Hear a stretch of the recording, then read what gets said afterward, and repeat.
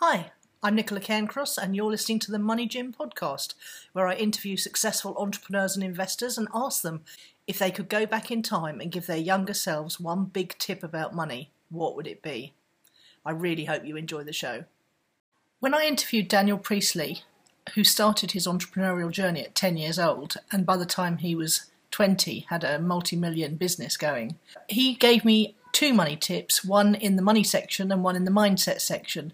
And the one that stayed with me out of all the interviews I've done is the one you're about to hear today.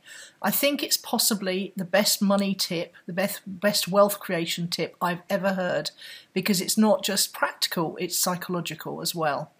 I really hope you enjoy it as much as I did, and I'd love to hear your comments, see your comments, wherever you're watching this or listening to this. I really would love to hear from you about what you think about this particular money tip. Let's listen to Daniel Priestley of Dent Global's second money tip. Here's a fun mindset, one that I really love, especially when I was starting out. I had been fairly broke. I was at university and I was earning $3.25 per delivery as a Pizza Hut delivery driver. Oh. And I was earning $15 an hour, working really late nights as a barman at a wedding reception venue.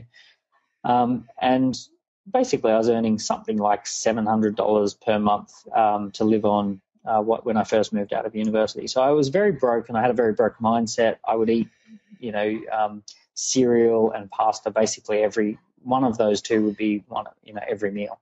Yeah. And the only good meals I would have would be, sort of go back to mum and dad's place or eat some of the wedding food. When I was working at the bar, right? And when I first went off and started, working with my mentor at age 19, he asked me, he said to me, what do you consider is a lot of money? And I said to him, there's not much you couldn't do if you were on $1,000 a week.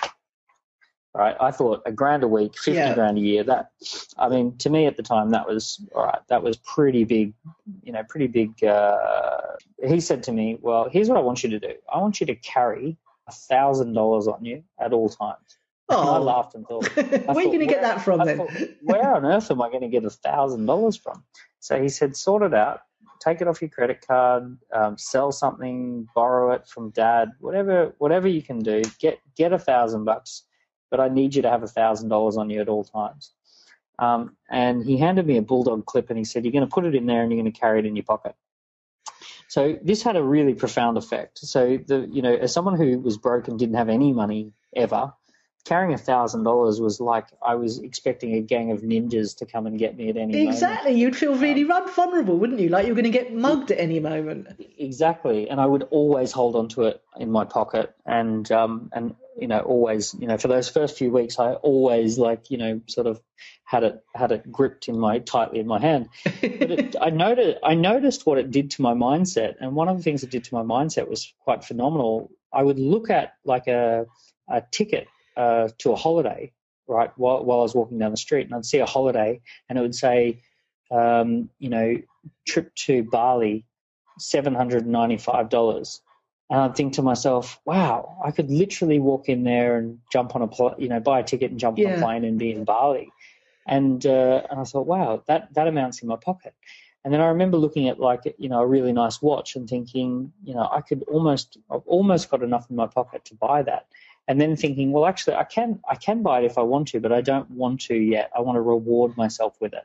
And it really started to shift my mindset, because I used to walk around when I was broke thinking, oh, I can't afford that, and I can't afford that, and I can't. And it was almost this victim mentality. Whereas as soon as I had $1,000 in my pocket, mind you, this is like 12, 13 years ago, 14 years ago. So it probably needs to be more money now. But as soon as I had $1,000 in my pocket, the game changed. My brain had different conversations. By the end of a couple of months, I started realizing that for me, $1,000 wasn't all that much anymore, because that's how much I carried in my pocket. My self-chatter about how scarce money was had completely stopped because I had $1,000 in my pocket. And when I would ask people for money when I was doing sales, I didn't really think about asking them for $1,000 as like a big deal, because $1,000 is how much I have in my pocket right now. Yeah. Whereas when I first started sales, I would say, oh, it's going to be $1,000. Oh, that little lift You at the know, end as well. That's really and tentative, isn't it? yeah, it had that whole, well, it had the whole energy of I'm asking for all the money in the world, because that was all the money in the world.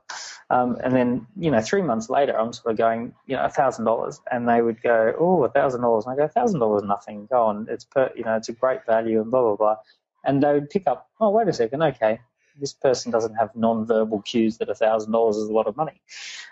So it's a funny one. I went from, in that year, by the way, I went from earning, maybe $1,000 a month to $12,000 a month in income.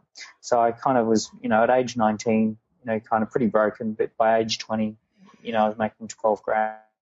That is an awesome tip, and it's interesting that it ties in very much with one that I was given by a multimillionaire friend of mine, which was when I was in one of my down and out periods, and he said, "You'll never make real money, big money, until you learn to pay yourself first. And even if you're earning a small amount, if you just get into the habit of putting 10% away and resolve that you're not going to touch that no more, and definitely things start to change as soon as you start to do that."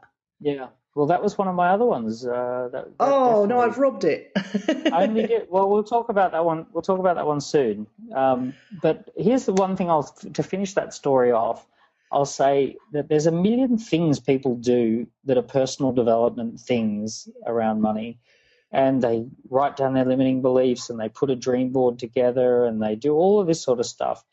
All of it's cute, all of it's nice, all of it's warm and fuzzy. Getting real money and carrying it on you, that actually has a pretty visceral effect.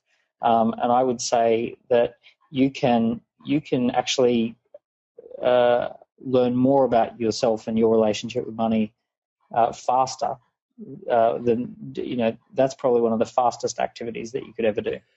Yeah, it's brilliant, and thank you for sharing that. I think anyone listening. So the key to this is to pick an amount of money that seems like a large amount of money to you. Yeah, or pick the amount you'd love to earn as your day rate. Try that. Okay. I'd love to earn $1,000 a day. Well, honestly, if you can't carry $1,000 in your pocket, you're not going to earn $1,000 a day. That is profound, and I'm sure a lot of people will be commenting on this episode once they hear this. You've been listening to Nicola Cairncross on the Money Gym podcast. If you'd like to find out more about the Money Gym and how we can help you become more financially intelligent, just come on over to themoneygym.com. We'll see you over there.